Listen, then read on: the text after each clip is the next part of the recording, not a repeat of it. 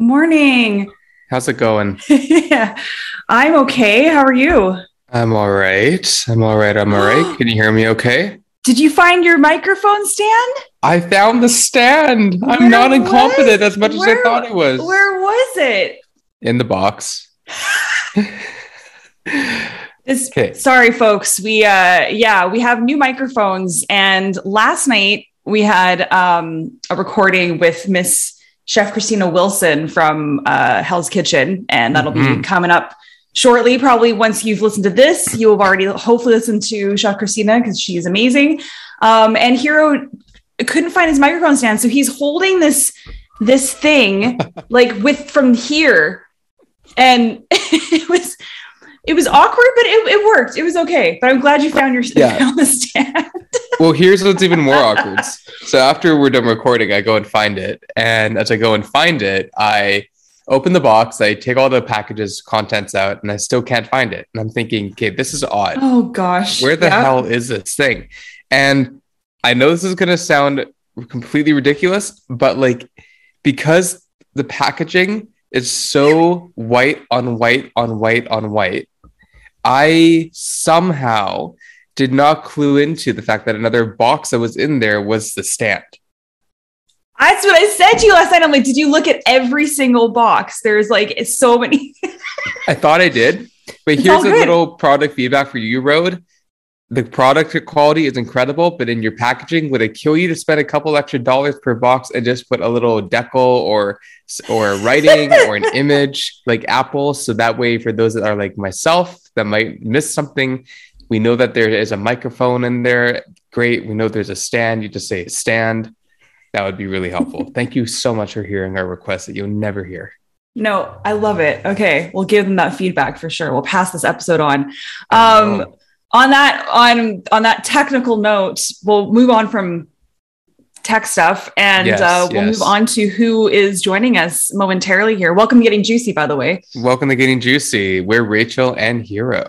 We are Rachel and Hero. Yes. Yes. Not So just one of, yes, go ahead. this morning we were chatting with another and very, I would say, very different producer from Toronto by the name of Charlie David. And Charlie David has been in the industry for many years Mhm. and is a fellow queer gentleman and a father and husband and has, I believe, one child. We can clarify that later on. But he also is a very well-known producer, actor, and host and correspondent for multiple publications in terms of TV shows, and not just reality shows, actually, but also scripted television shows. Mhm. A lot of shows with Out TV, and Out TV is one of the major syndicate networks for queer LGBTQ plus television and movies, both in Vancouver, and their head office is in Vancouver as well. And anyway, Charlie has been someone that I've been growing up watching through several shows. Some people that are in that kind of niche community might know him from being an actor on Dante's Cove, which was Yeah. a more kind of a horror themed show. And then also in other movies, some being like Mulligans. And there, I mean, if you look at his IMDb, you look at him on Google, Which I you'll did. see over Yeah. 30 films and other TV shows. But another main thing that people will know him from that were engaged with this type of content between 2004 and 2014, which is where I think I might have first saw him. He was also the host of a travel show called Bump. Oh, I don't recall that. Yeah. Interesting. So Yeah. so he would go over to different cities Yeah. worldwide and, of course, talk about from a queer perspective, Yeah. the traveling around the world as from That's that counterpoint. that's interesting. Yeah. That's really interesting hmm because, as we all know, I mean, and we were talking to Chef Christina last night, just because it just came up about, now she's in Dallas and in Texas and how, she was afraid that maybe a queer person might be treated differently or that she would see she would just face some adversity, perhaps, Right. down there in the South. And then we were just talking about living in Vancouver and how, it just, growing up, and she was asking, you specifically, Hero, if you ever, felt that way necessarily, or felt uncomfortable living where we live, and if it was inclusive or not. And yeah, I mean, as you travel around the world, that's a fascinating lens. And also keeping in mind from the recording of that series from 2004 to 2014, that a lot of stuff would have changed within 10 years. Absolutely. Yeah. And I mean, imagine going now. I mean, that's very interesting. Yeah. Super interesting. So it'll be great to chat with Charlie, of course, about what we just kind of touched based on, but also just get to understand a little bit more about where he came from and how he grew up, and learning about his family, like his actual family, and then his family that he's been creating and building with his partner. Yeah. And it's nice to have a different lens on media and production from a queer perspective, but also not just from a reality show view. And so when I was thinking about different leaders in our community who are doing things really unique, he just also released his newest project, which is called Dating Unlocked. And Dating Unlocked is a show that I haven't had a chance to see yet, but looking at previews and reading about it, it helps to cover a very different and outspoken view on LGBTQ plus dating people in Toronto, I believe. I think they're all from Toronto. Oh my God, he's done so much. I'm just looking at his biography right now again. And he's also the owner of Border to Border Entertainment. So production company of film, television, digital media, and audio projects. So I actually think he also does some producing of podcasts, which I saw. Yeah. So he does so many things. I know now he lives in Toronto, but I think he was living in Montreal. So he's kind of lived all over Canada. I think he went to school in Victoria. So from Regina, Saskatchewan originally. So like really, really Canadian through and through, just really experiencing Canada, which is really cool. And then, like, what hasn't he done? I'm just reading this right now.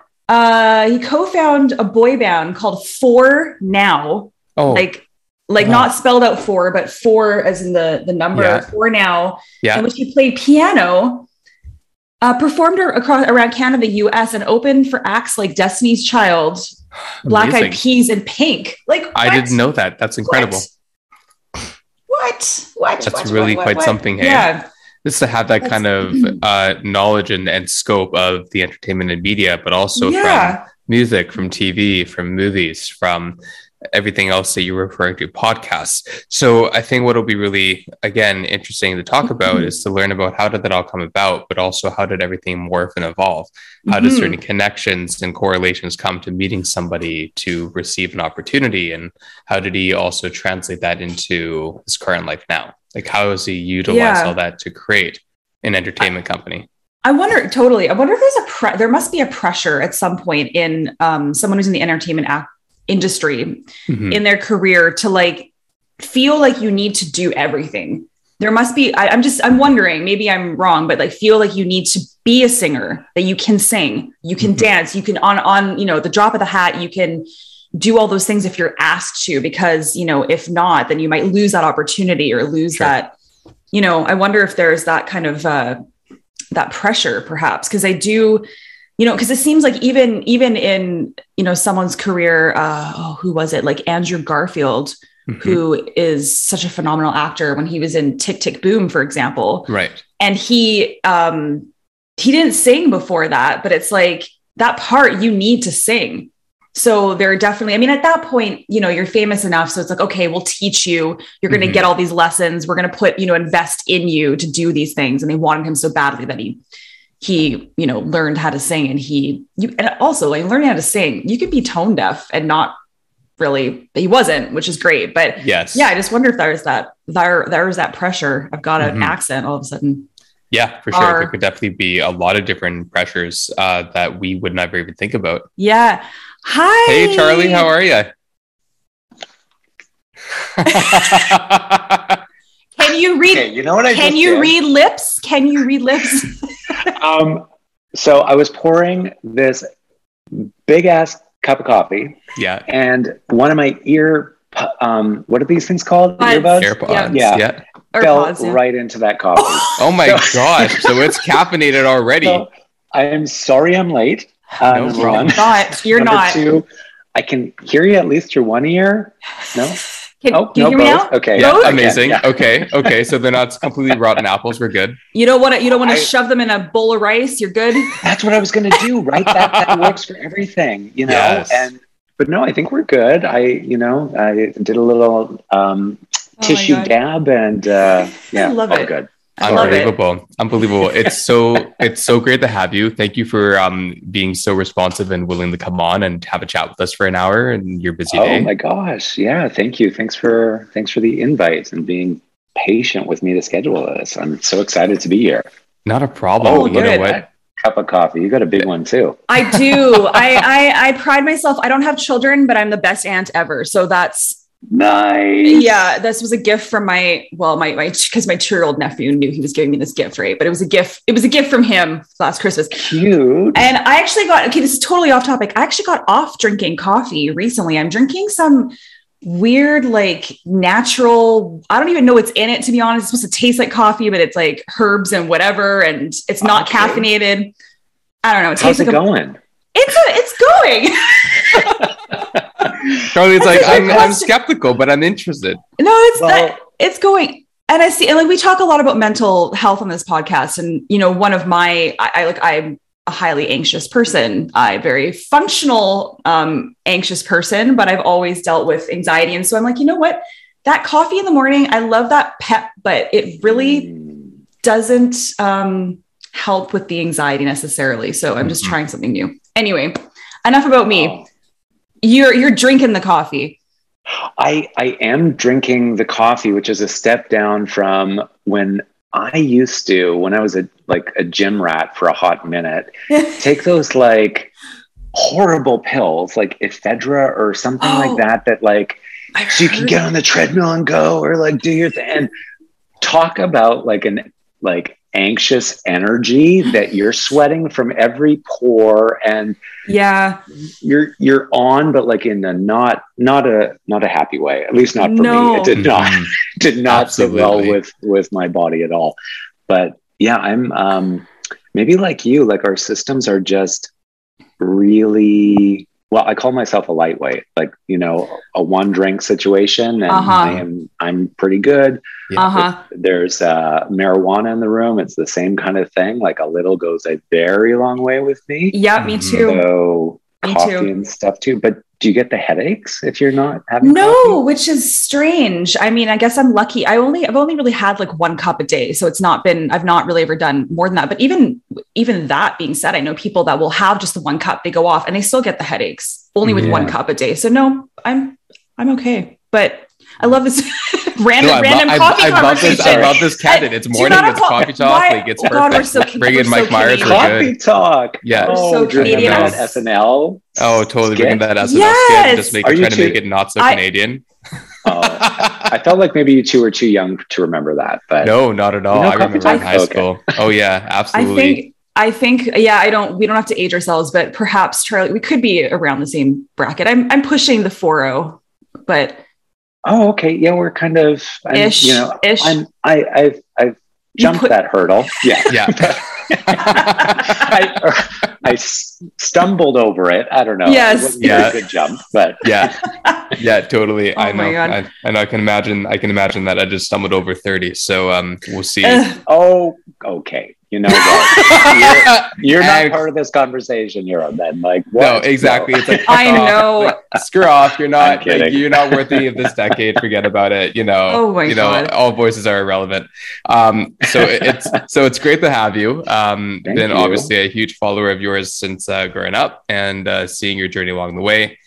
We are recording, of course, and we did record a little bit of an intro to you and just kind of spoke a little bit about your history and where you come from and what you've accomplished in the past and where you're up to now. But we always love our guests to introduce themselves more formally and fill in the blanks and anything else so that way we can understand what's going on with you in your life and work from there. Okay, cool. Hi, everybody. My name is Charlie David. When I was 5 years old, my parents would not allow me to have a real pet. I desperately wanted a dog. And so I tied a string to a wiffle ball, and that wiffle ball followed me around for a solid year and was an excellent pet. who would sit and stay, not speak on command, but did a few tricks. I grew up in Saskatchewan in a very Ukrainian Polish little city called Yorkton. So I ate a lot of pierogies growing up. Still one of my favorite meals. Played hockey and lacrosse. Hockey until I couldn't stand it anymore, basically, because I'd be skating around on the ice just singing songs from musicals. And I love this. Loving that part, but hating the hockey part. And going to my father in tears and saying, I don't really like this. Can I quit? But in my family, quitting it wasn't allowed. Once we started something, you had to follow it through. Right.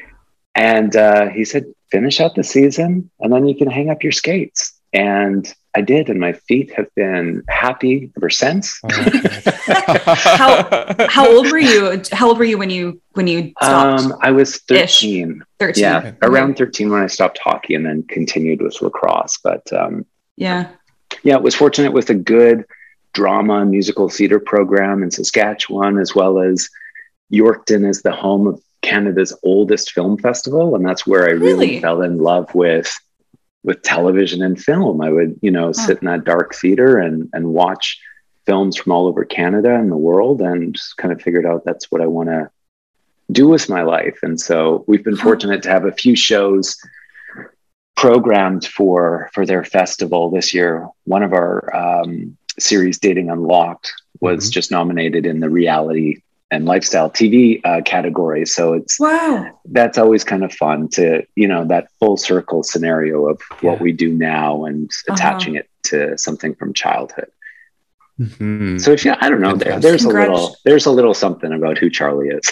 Yeah. Congratulations. That's really incredible to have that kind of full circle moment. I think it kind of shows the encompassing of where we start, how we get to where we are, and then where we are now, and reminding us about how it's always a journey, right? And with our podcast, we want to get to know our guests for who they are on their journey. I say this quite often in our introductions to our guests. It's common to ask questions that are very not irrelevant or not necessarily unimportant, but they might be more on the surface. They might be more kind of small talk. And for us, we love a little bit of small talk kind of dispersed into it, but we want to get to know who the person is and kind of the things that they may not have a chance to touch on, or things that are really inspiring to them that maybe people don't ask them about. So we just want to always remind our guests, this is a place for you to come as you are and to chill out and just have a great dialogue, and everything is on the table, and whatever you don't want on the table, that's totally okay as well. Yeah. Thank you. Well, I don't know many people who know the story of that wiffle ball dog. So really, because I love that. Charlie, you came into it like guns a-blazing, almost like so natural. Like this is just how I start all my interviews or whenever I talk. It's just the wiffle ball story. Yes. That's kind of what it sounded like. But and then what I was thinking, I just started playing pickleball, and guess what we use? Oh my God. Yeah, we use it's instead of a wiffle, it's a pickle. We hit the crap out of a wiffle ball. So I'm sorry for all your pets, friends and their family, and I'm so sorry. I'm going to have to look this up. Pickleball. I knew that a wiffle ball was used for something other than dogs, but I really didn't. I don't know the history there. I love it. Oh my gosh. It's a Google search. It is a Google search, everybody, by the way. And it's not just for 65-year-olds. So just so you know, it's like, it seems, okay, just, you'll know what I mean, like when you Google it. Anyway. Yes. Anyway, where are you now? You're in Toronto. Is that correct? I'm in Toronto. Yeah. I'm at home this morning. I mean, I think like everybody's life right now, our office can be some days a little bit Grand Central Station, and then other days like super quiet most days. Yeah. But just to make sure we had, some quiet for our conversation, I stayed home. However, my partner is also home from the hospital, and he's upstairs and on many, many Zooms as well. So hopefully we'll be able to kind of like keep ourselves segmented for the audio. But now, sorry, excuse me, are they okay, or do they work at the hospital? Oh yeah, work. Sorry. Okay. That's what I was wondering as well. Yeah, okay. I was like, sorry about that. Yeah, no, he's in health informatics. So doing like applications for remote care, which is something that's becoming more and more kind of important, especially as we try to keep people away from the hospitals wherever possible. So they're able to take on more of their own care, either using their phone or other technology like that to kind of monitor themselves, and which gets relayed to their care team, including doctors and nurses. That's amazing. That's amazing. Sorry, go ahead, Hero. If you look like, I know we do that sometimes, like when you're not in the same room or the same city as each other. Well, and totally. And as our podcast might suggest, though it's not completely exclusive to it, Rachel and I are both kind of two Jewish best friends. So we have that definitely kind of kvetching and kind of like, no, it's my turn. No, it's my turn. So it's very candid. No, but in terms of, I think a great place to chat and kind of get to know you a bit is about how did you meet your partner, and learning a little bit about like your life and about your identity and how all that kind of progression happened to get to where you are now, and being a father as well, from what I understand. Of a dog. Got it. Yeah. I was like, got it. Okay. Look at the fear. There is like something in those eyes for like, is there something I don't know? Yeah. What the hell's going on here? Although we do. No, I'm just kidding. Maybe I'll go backwards because there was a couple questions there. So we do have family here fairly regularly. And so we are busy as uncles, which Rachel, you can, relate to there. So we have teenage nieces and nephews who live in the Ottawa area who play a high level of lacrosse and hockey. And so are often with us, like, almost every week. There is one of them coming to play in Toronto or the Toronto area or down to the States and stuff. And so, this is a hotel. And so often we have, when I say we have family, family night or things going on, it's nieces, nephews, my brother and sister-in-law, etc., wiffle balls, all of that stuff. But no children of our own. And then working backwards, my partner Patrick and I have been together for just over 10 years now. And we met in Montreal. We were both living there. He grew up there. And it was one of these situations of a mutual friend's birthday party. Both of us had been, hanging out with this friend for at least a year, if not a couple years, but we'd never all, hung out together. And so kind of knew about these two different crews that this guy was running with, both of us in separate ones. And so at the birthday party, he walked in that night. He was wearing jeans and a plaid shirt. And I was like, who is that handsome cowboy?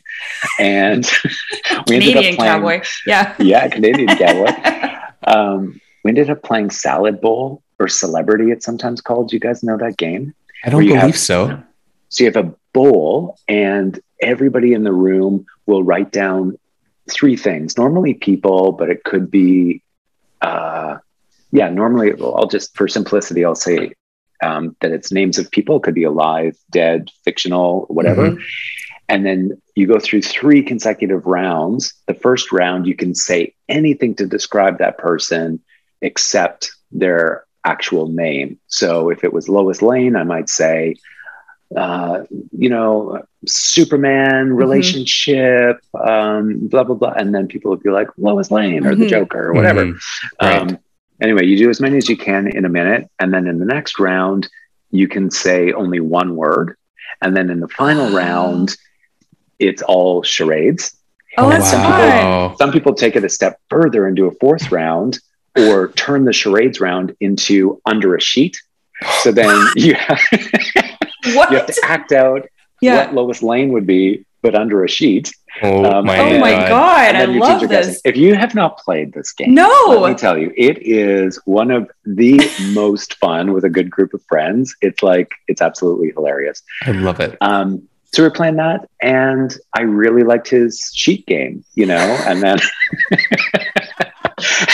and it really, just kind of went from there. So I've been together 10 years now. And that's pretty incredible for me to say, because there was a lot of, I mean, I'm a relationship person, you know, family, friends, otherwise, but there was, you know, a long period where it was just shorter relationships, a few months or kind of like max out of a year. And just thought, I don't know, that's the rotation that I'm on. And then Patrick came along and that changed. The rest is history. Yeah. Oh my gosh. That's adorable. Love that.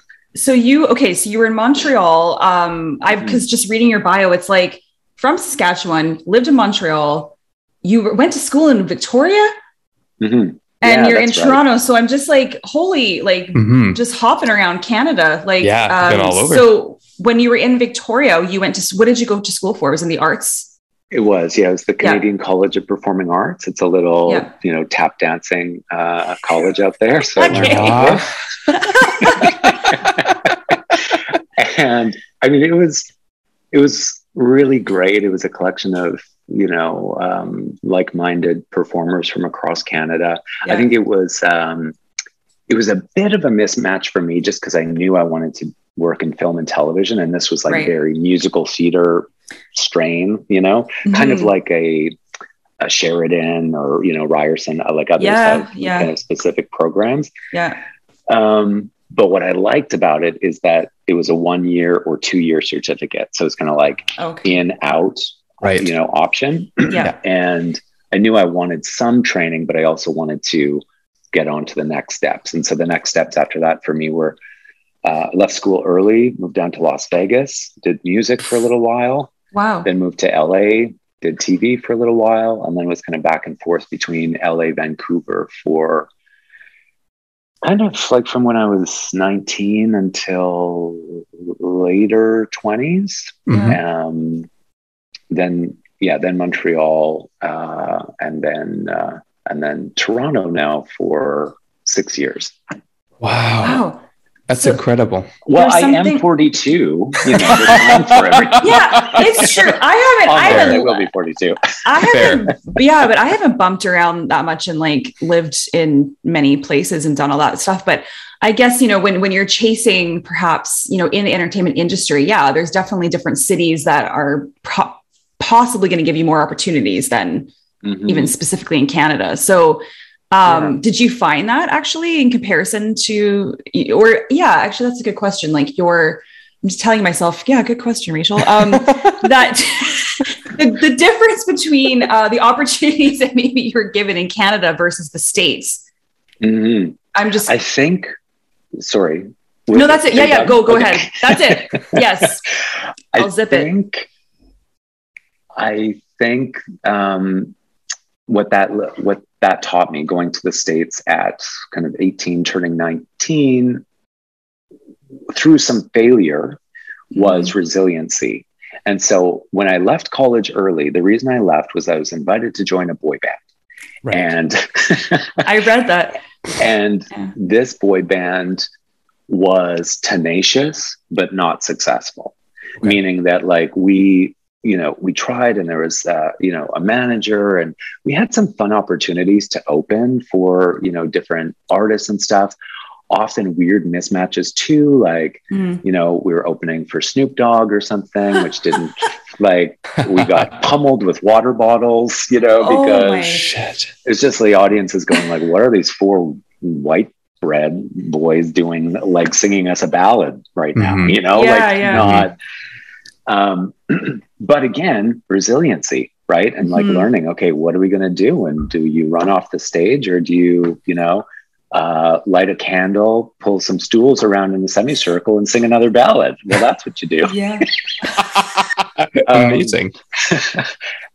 But through that, I think, to be serious, it helped shaped, like, as an early person, as an early younger human and young performer, knowing like what you want to do, what you maybe don't want to do. I always enjoyed music. Like, I played violin and piano and stuff growing up, but it wasn't it was a hobby that I could get lost in, but it wasn't something that like I was driven to share performatively with other people. you know? And so that kind of helped figure that part out. And so then when the band, you know, started to fall apart at the seams, and I moved to LA and knew that, you know, okay, now I want to focus on film and television, and that was the next step. And I think the other thing that being in the States taught me was how to make a project and how to be reliant on yourself. Because here in Canada, we have the benefit of a lot of wonderful arts programming and tax credit systems for film and television, and Canada Council for different artists. And in the States, there's much less of that. It's kind of like, if you want to make a show or if you want to do something, you're pulling together private investors, or, you know, you're selling directly to networks or whatever, but there's less of a defined roadmap to how to get it done. So I think out of necessity, that taught me some of the path in creating shows, which, you know, fast forward to today is kind of what I do now. So, so I think that part was helpful, but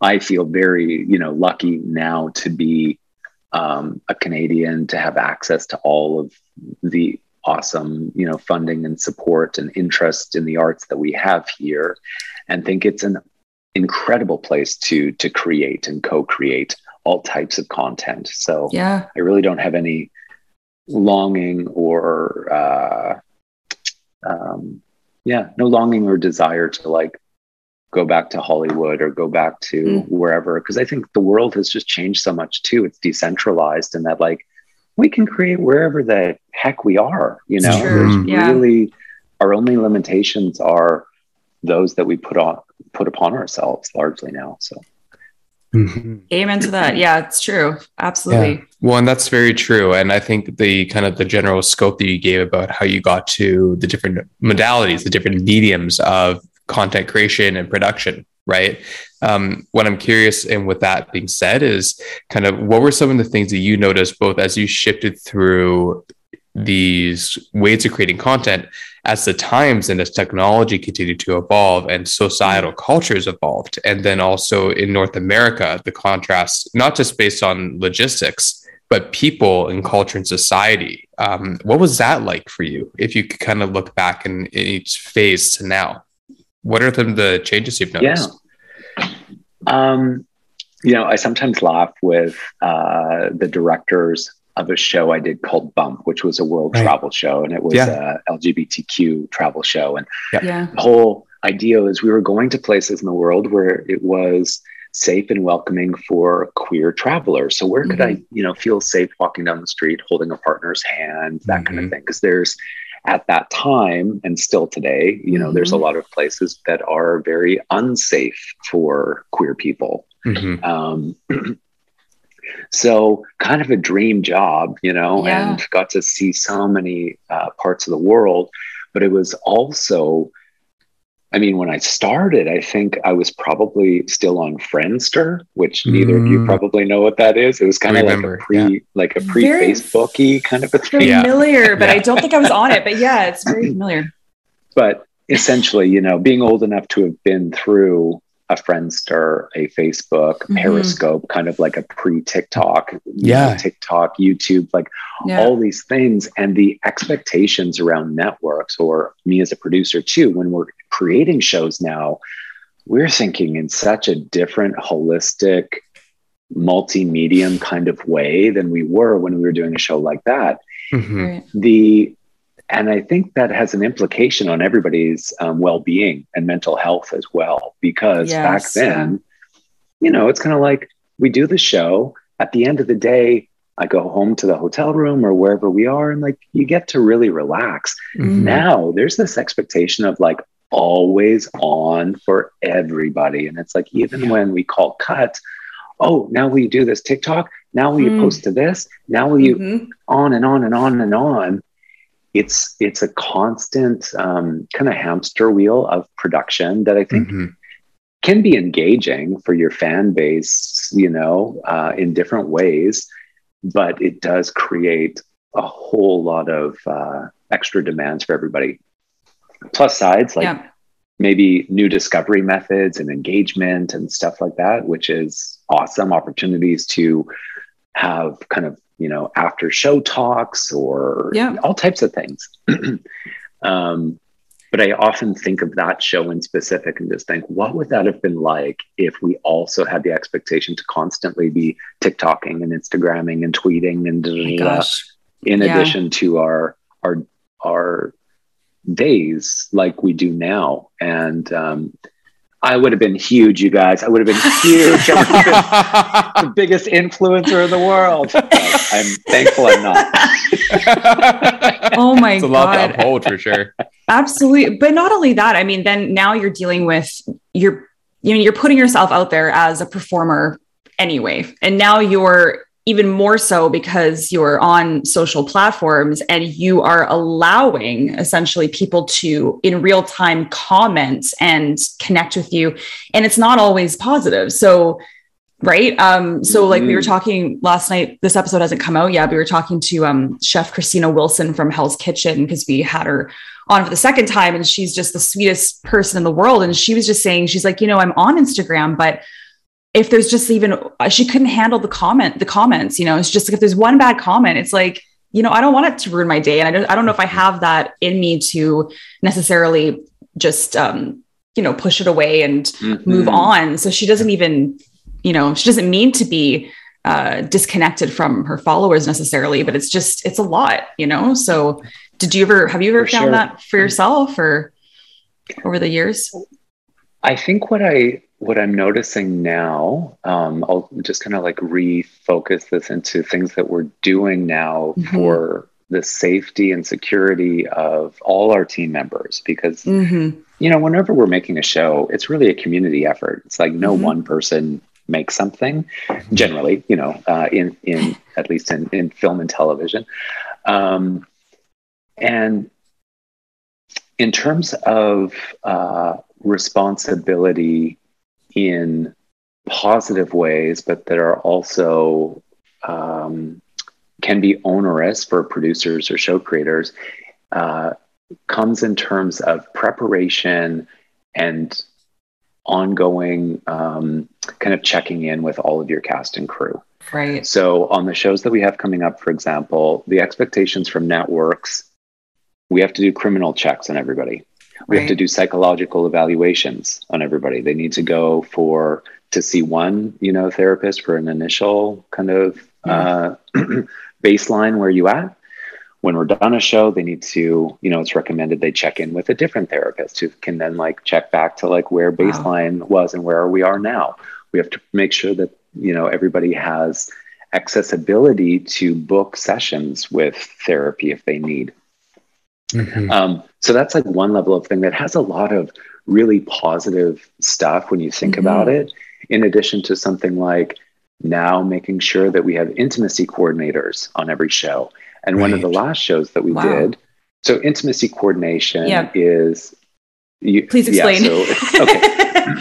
So back in the day when I would do a show like Dante's Cove, which was a queer soap opera, and there would be a sex scene, we would essentially be thrown in a room, told to get naked, and a long, you know, sequences of the camera work and stuff would happen. And we would be kind of following our own, how I thought, you know, this kind of scene should go, with a little bit of input from a director and stuff. But it was on the fly, largely. So if I felt the impulse to run my hand through your hair, I might just do that because that's what I'm feeling in the moment as an actor, right? Whereas now the way we approach scenes like that is they are choreographed.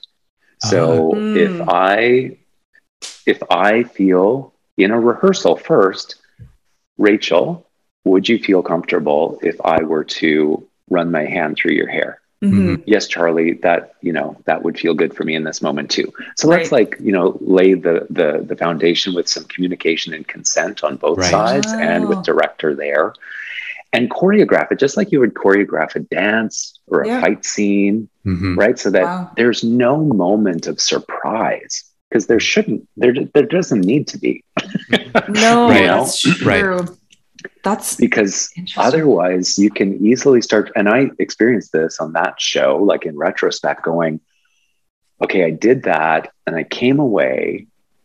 And when I saw the show, I was freaked out because the truth was I saw it. And in my mind, I edited it a totally different way. Right. Right. I had the expectation, oh, this is like, we have this little languid moment and then, you know, and we move into something else and it's like 15 seconds tops. Right. And then you see the edit and you're like, oh shit, this is like a 5-minute freaking sequence that they've decided to like cut together like a music video sex scene. Right. Right. Wow. And as an actor, like we're often, there's this hierarchical situation on set where you don't want to be the one to kind of like make a scene or like raise your hand and say, what? Like, I don't want to do that because there's all the pressure of money and time and got to get to the next thing. Right. So, and you don't want to look like that kind of, to be that queen person, or that. right? Yeah, exactly. Or high maintenance or anything. Yeah. But now this many years later and being in the position of a director and producer and having that understanding of what that was like for me. And so making sure that we have in place and we do things like intimacy coaching, consent and communication coaching before anything like this. One of the shows we have in post, Avocado Toast season 2 right now, one of the characters is going through cuddle therapy. And so that was another one where we had somebody who is a certified cuddler come on the show and work with us on positions and stuff to ensure whatever was going to be done, that there was it was talked through first, then it was practiced. And we did exactly what we did in our rehearsal when the crew was in and we began to shoot. So back to your question, I think like there are more demands on production for the safe care and keeping of our team and our participants, which I think is a very healthy thing. The challenging piece for somebody like me, a business person and producer at the same time, being very open and wanting to do all of these things, often the budgets are not changing though. So it's like, how do I now accommodate, make time for, hire these extra positions that I need? I need to have an intimacy coordinator there in advance, extra rehearsals, extra Zooms on the day. It's another few people, right? Oh, yeah. And then the last couple of years with the pandemic, those budgets haven't changed, but now we also have to like make sure there's air filtration systems, make sure we're testing everybody, make sure there's COVID safety personnel on set every day. So it's a bit of the push and the pull of like, you're doing what you know is needed and is correct and is right and is the best for everybody. Yeah. And the just economy that any business will struggle with, where you're like, okay, and how do we make this work? It's one thing when we can plan in advance now for shows we're going to do next year or 2 years from now, and we go, okay, gas is also more expensive. We need intimacy coordinators and we need COVID supervisors in case there's this pandemic or another one. But 2 years ago, for the shows we've been doing for the past 2 years, we didn't have that magic 8 ball to look forward to and go, this is where culture will be in our society, with expectations around this type of communication and consent, practice. Or there's a pandemic coming up that's going to change how you work. Right. So Yeah, and that's a great segue in terms of the pandemic itself. And again, with mental health and emotional health and wellness being so brought to the forefront for those that might have not necessarily been exposed to it or as aware of it, whereas people like Rachel and myself, which I can speak for, have been living with it our entire lives and are very dialed into it as a daily self-care and regulation method. So I'm curious to know about, on your side, whether if it's from your own personal life or those around you, plus the crews and the industries that you live in, how was that for all of you, as a very general kind of question? I think it was tough. I think to put it in its most simplistic terms, it's tough for everybody, right? Yeah. I think I really saw my employees and my crew kind of split into two most kind of common occurrences. There were some of us who turned into like hyper crazy ass squirrels who were gathering every nut and working so freaking hard to like in anticipation of everything, like risk averse. I'm going to like, I don't know, like just make everything happen and sell 10 more shows than I know we could ever make. And like do just like go into overdrive out of fear, you know? And others, and myself included on other days, just go into a complete shutdown, right? Where you're just like, the fear is now, you know, just eroding any resolve that I have, any hope that I have, any confidence that I might have that I can take care of my people too. Right. So like, and, you know, certainly as, you know, at some phases when you're going into production and, you know, you're watching the news and this wave is going up and it's like this, and here are the numbers now. And I'm going through it again because we're about to go into production in May, and I'm looking and it's like Ontario numbers and Quebec numbers. We're in the 6th wave and they're going higher. And it's, you know, they're saying it's probably 30 to 35,000 cases a day now in Ontario. What? I didn't even, sorry, right now? Right now, per day, through the wastewater analysis, because we don't have access to testing like we have. So what the specific numbers are just over 3,000, but those are people who have had access to test. Of course. So the wastewater analysis is like 30 to 35,000.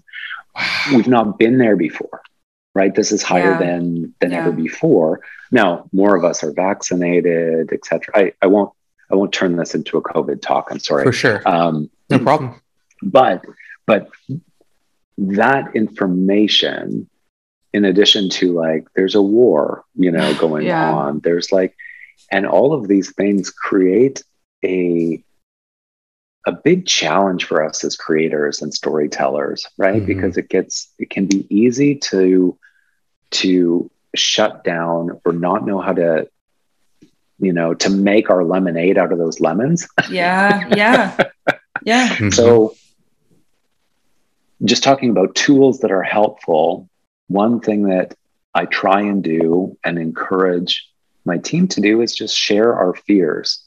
So like in every conversation, if it's a Zoom meeting or whatever, trying to end it, or, you know, prior to ending, great that we've talked about all these things. Now, what are you afraid of? And opening it up, you know, to also say, this is what I'm afraid of right now. You know, because then it's out in the open, it's out of us, it's out of your body and brain, it's spoken out loud. And once it's spoken out loud, it can also feel not as scary because, then we can like circle around it and try to find, okay, how great. Yeah, that is scary. Now, like, how do we lasso that and make it manageable? And somebody else in the room likely has an idea or a fix or a question that's going to like lead down the road to solving it. I love that. And I never used to do that, you know, to like admit I was scared of anything. Because for most of us, right? Right. Yeah. Because, you know, it's unfortunately there's that for so long, I guess we were told that would mean our guards would be let down. We were weak. We were less than. There was all these, you know, a lot of negative words that come into play. And kind of unfortunately these days too is, you know, those that are, I guess it doesn't have to get into a COVID talk, but it just made me think about, you know, anti-vaxxers or people that are telling those that actually do believe that COVID is it's not a positive thing. Like it's okay to be afraid of it. It's kind of like, if you're afraid of it, then you're a sheep, then you're weak, then you're, you know, so that still is kind of going, that's circling around that whole conversation as well. So I commend you for doing that because, you know, we can't live in the darkness and think that those anxieties or fears are mean that we're, sensitive and not as important as the next person. So yeah, and but to add to that though as well, I mean, I might be in the minority on this, and that's totally fine. I always usually am with anything, but I find, based on my self-expression and my ability to just speak what's on my mind without a filter, I've always been very candid in my life with people that I might be fearful of being judged by or whatever, and saying my fears, my concerns, my self-doubts, as a way of just being real. So that way there isn't this feeling of, am I being dishonest or am I lying? And not saying that those two things add up, but sometimes people can perceive it to be that way, even if it's not at all. So I kind of thought, if I just cut that out, then as long as I'm honest, regardless if it's what people want to hear or not hear, if they're happy or not happy, then my conscience at least is spoken for. And at least I'm being vulnerable enough to admit, like, perfect example, I just started a new job. I have no idea how it's going to go, but I'm excited.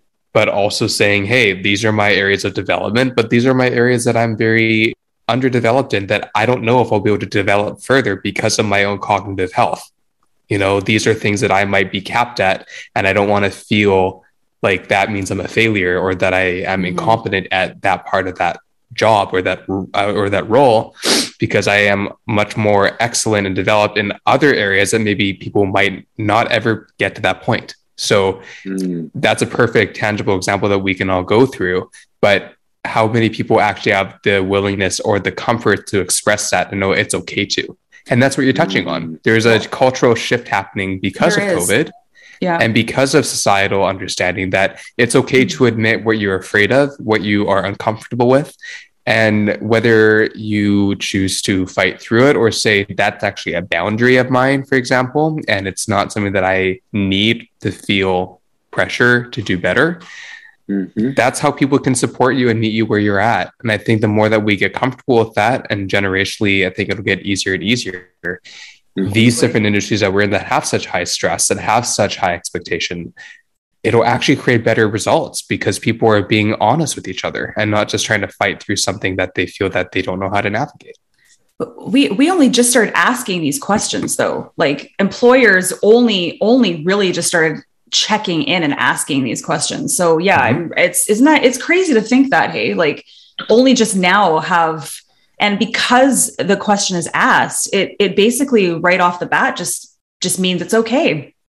Right? I love so many things that you've both just said. It's so exciting, because I think when we reveal the things that we're scared of, or we reveal what we perceive as our own shortcomings, it gives opportunity for enhancing trust, right, between all of us. And the speed of trust is going to enhance friendships and business or family or romance or any of those things. And we often only get to trust when we are vulnerable enough to share our soft underbellies, or the parts that we're most resistant to share. Yeah. Right? And sometimes when we just know, like I'm thinking back to a show I did in the fall, and someone who was working on our craft services. So that's kind of like your snack table, right? And they would often go and put their headphones on and get in a very, what could be perceived as kind of removed from the group, kind of exclusionary kind of situation, and be hyper focused with their hood on their computer. And you might think, well, what's up with them? Are they in a weird mood today or whatever? Yes. But then through some, because they trusted enough to share some challenges that were going on there, I was like, no, this is a way to singularly focus on what I need to do right now, which is restocking and doing all my Excel sheet calculations for, making sure that craft table is constantly full of all this stuff. It sounds maybe simplistic, but for me, it was very, it was hugely beneficial and insightful to just understand, okay, these are the paths that your brain needs to go through to excel, or to filter out other things that are happening. Because on a on a TV set, like there's people and things are moving, it's chaotic, right? Yeah. So for somebody that doesn't work well in chaos, this was an adaptation that great. So long as we, when people know, and if there's that vulnerability to share, then we can support that. We can even maybe go a step further and find like a side room that can be an office, when you need to do that or something, right? Instead of feeling like they need to pull a hood over their head. Exactly. The over communication part is a huge thing. And that's something that people have said to me, and the term that I think is a great term is, when you're an over communicator, then it's better to over communicate than under communicate. Even if you might over communicate and it might be like, okay, I don't need all that information, but I can extract what you told me. I don't know what you're talking about. Apply it. Right. Exactly. Whereas if someone is very much like an under communicator, then you miss things too, because sometimes you might miss things from it.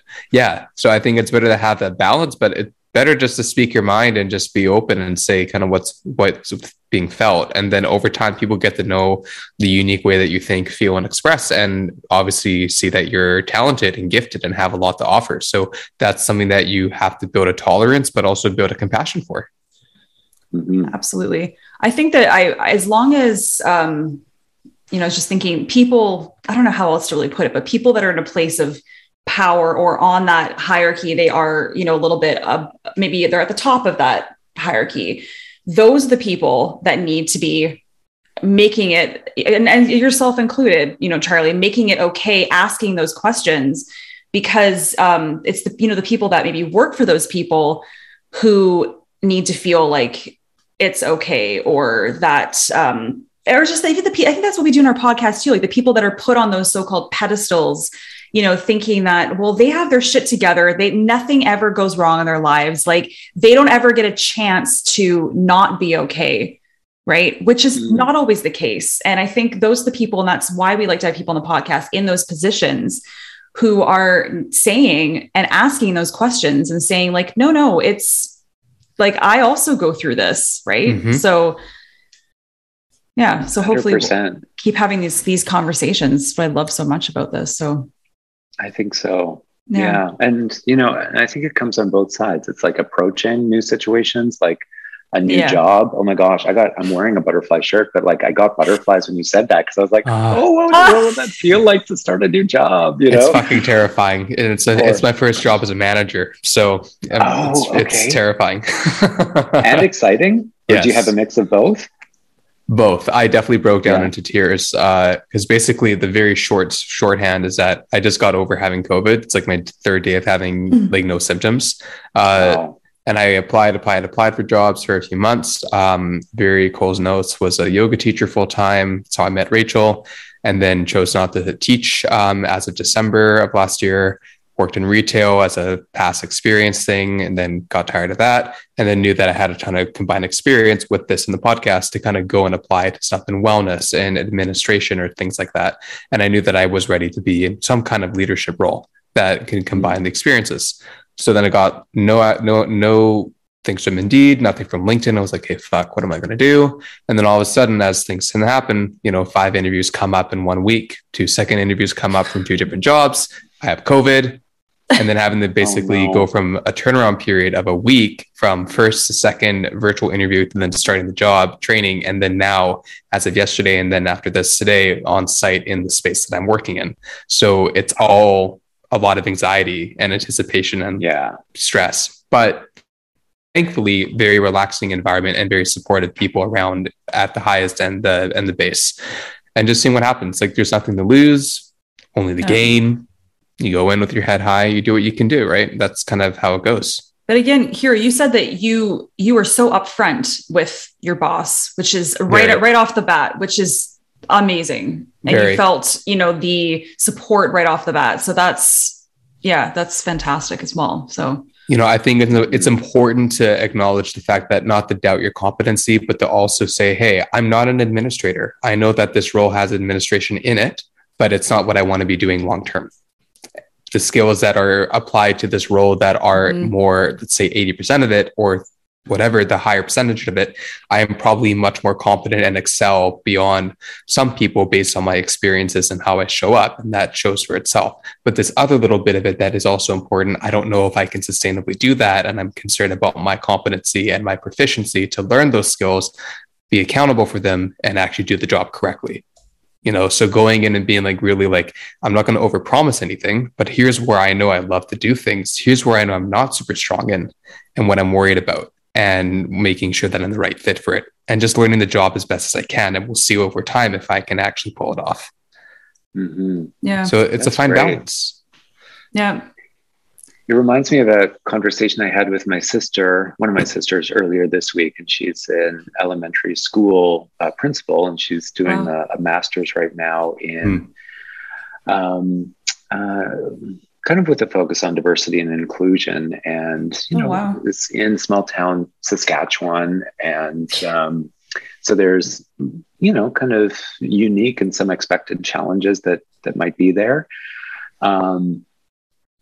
But what she's empowering herself to do lately is, if parents come in and have a question, or another teacher or whatever, is just, instead of the kind of fake it till you make it, is knowing it's okay to say, I don't know as well, but but I'll try and go find out, because, and then do the work to like learn or figure out whatever that is. But I think sometimes, back to your point of, and any of us can do this. It doesn't matter where somebody might be on, kind of a power hierarchy of wherever we are, but the instinct to not show our vulnerability by pretending that we know something. And instead, I do that more and more too, just saying like, you know what, I don't know, as well as I effed that up. Like I made it. I shit the bed. That was horrible. I shouldn't have said that. Shouldn't have done that. Should have approached that differently. And can we give that another go? Can we start again? And I think that's it's helpful. It takes humility. We have to take that big breath to sometimes have those conversations. But again, I think there's always, or generally, an opportunity to then strengthen whatever relationship that is, whether it's like employee to employee or friend to friend or whatever. And awesome growth that can happen. Absolutely. I was looking at the time, and I can't believe it's almost 10 o'clock already, 3 hours ahead. It was 1 o'clock for you. Yes. Yeah. Because I'm just like, I have more questions, but I know both Hero and I have day jobs. So we have to. Well, is there anything else any burning question that you want to dive into? I have one for sure. And part of it is also based on the fact that with you're working on probably multiple projects at once, but, seeing that you're with Dating Unlocked, and then it seems like it's been doing very well. I haven't had a chance to watch it, but I don't know if I can I don't know how I would stream it or find it.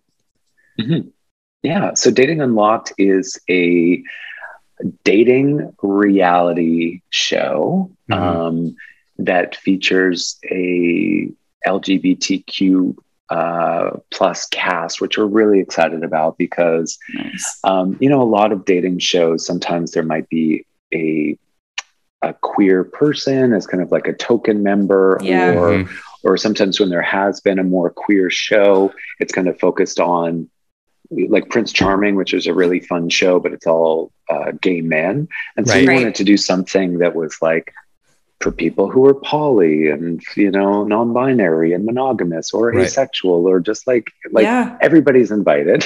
Yes. And we had so much fun doing it. And I think there was a lot of wonderful learning for everybody involved, as well as we filmed in June and July of 2021. And so Toronto, we were in lockdown for like 6 months. Right. So we were just coming out of that. So everybody was very hot girl, boys, like Yes. hot human summer, Yes. wanting Yes. to feel all the feels. Yes.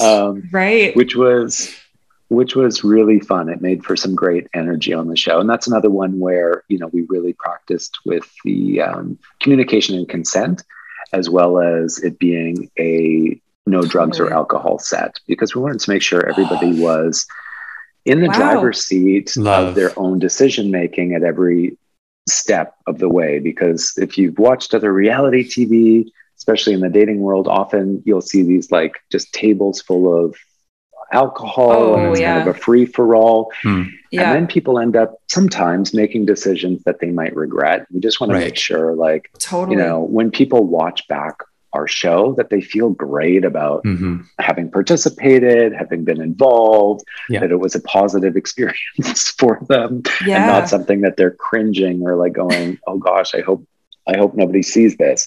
And so to your question, Hero, Dating Unlocked is on Out TV in Canada, as well as their channel on Apple TV and Amazon. Okay. So in Canada, that's how you watch it. And then elsewhere in the world, if you have Out TV, it's in a lot of places now. You can try that. Or it's on Vimeo. It'll be Google soon, or just visit our website, which is border2border.ca. And all the links for where it's available will continue to populate there. It's amazing. And are you still casting for the show, or is it coming back? We're hoping so. We haven't, there's no announcement yet as to a second season, but there's been a lot of interest and a lot of really positive feedback online from, even parents watching and going, oh, I have a non-binary teen, and we're starting these conversations about relationships and stuff, and I didn't know where to start. And this has been a really helpful, start of a conversation, or people just watching and, just having a good time with it. So it was fun to do. And I certainly hope that we'll be coming back for a second season. It would be great. I mean, and this can be I can chat with you about this offline, but I was actually I was a featured date on the first season of First Dates Canada, and I filmed in Vancouver. So I'm kind of, when I saw that you were doing that, I was very curious to kind of see the contrasts and the differences. And also, I mean, I like to call myself a hopeful romantic, not hopeless. So for myself, being someone with what I go through and my challenges and how I am very non-seen and kind of have trouble meeting people unless if it's through applications, there are certain channels or portals to increase your ability to meet people, or to be connected with someone that you never would think about. So that's why I was curious about it as well. Yeah, well, I think, sorry, I'm just going to send a quick text to my partner just to put his headphones into. Oh, good. Sure. No problem. Because I hear he's jumped on a call. No problem. Oh, I can't even hear. Okay. Yeah. Oh, okay. Can't hear him at all. No, okay. Not at all. No. Oh, perfect. So that, like the conceit on our show, I guess, is that it's one person comes on and they are choosing between three other people to ultimately invite on a second date. So, and it kind of goes through some of the real world dating scene that we do now. So first they watch a video of the three other people. So kind of like a dating app profile, and get a little bit of information. Then they meet in person and they play a game called Guess Who, which is essentially like they read three statements, and then our main dater tries to guess who said what. So just on first impressions, like, who does that statement belong to? Yeah. That's really fun. Then they do a game that's kind of specific to them. So if it's, it could be dancing, it could be like creating a piece of art, it could be doing a more like sensual thing or whatever. And then the last piece is we call up close and personal, and it's an opportunity to practice intimacy. And for us, we frame it like intimacy does not mean sex or exclusively sex. Intimacy can be holding hands. It can be having a deep conversation. It can be sharing an eye gaze with somebody. It can be a slow dance. It could be a striptease. It could be making out. It's like this buffet table of options that you can explore through communication to figure out like, this is what I'm curious about. Like, how do you feel about this? And getting to a place where, again, those daters are always in the driver's seat without an expectation of like, oh gosh, I need to take my clothes off. Oh gosh, I have to kiss this person because the TV producers are expecting it. You know, it's like, no, or the public is expecting some drama, and I've got to, kind of totally manufacture that's really cool. something, right? Right. Yeah, exactly. I love that. That's super awesome. But I think a lot of people were like you in being hopeful romantics because, you know, like I'm not a professional yenta. Like we were just like, you know, we get these submissions from everybody and we do our best, which was challenging too, because it wasn't just, you know, set up man with woman. You know, like a lot of it was like monogamous, non-monogamous, like, you know, I'm into kink, I'm not, I'm into I'm trying to pair 4 people for each episode that might kind of connect. And were we ever surprised with the number of people who chose second dates and like who wanted to continue the romance and really I'm gonna watch this. The connection. Because I kind of thought, well, I don't know, 50-50, like some will say yes and others will be like, no, you guys are out to the left field, there's no no connection here. So anyway, thank you both so much for inviting me here. Thank you so much for having the time to chat and connect on so many different spectrums and planes. It was fantastic. Yeah, I'm sorry, Rachel, that I cut you off. All I was going to say is, I just got so curious. I was just going to say, have you done a follow-up with any of them? Has anyone stayed together? Are you allowed to say that? Yeah, we did do follow-ups with everybody. Yeah. And I think that there's probably a few where there's been a continued connection. So out of 10 episodes, I feel like that's probably pretty standard, like in terms of statistics of like post first date, you know, what might actually happen once we get into the real world. But lots of friendships continued and lots of good, just ongoing relationships with us too. There's one of the daters who will be on our the 3rd season of Drag Heals, HEALS, which is a documentary series that we do about the therapeutic aspects of drag as an art form. Right. So we're going into production on that starting in May. And one of our daters will be joining because they also do drag. And we discovered that.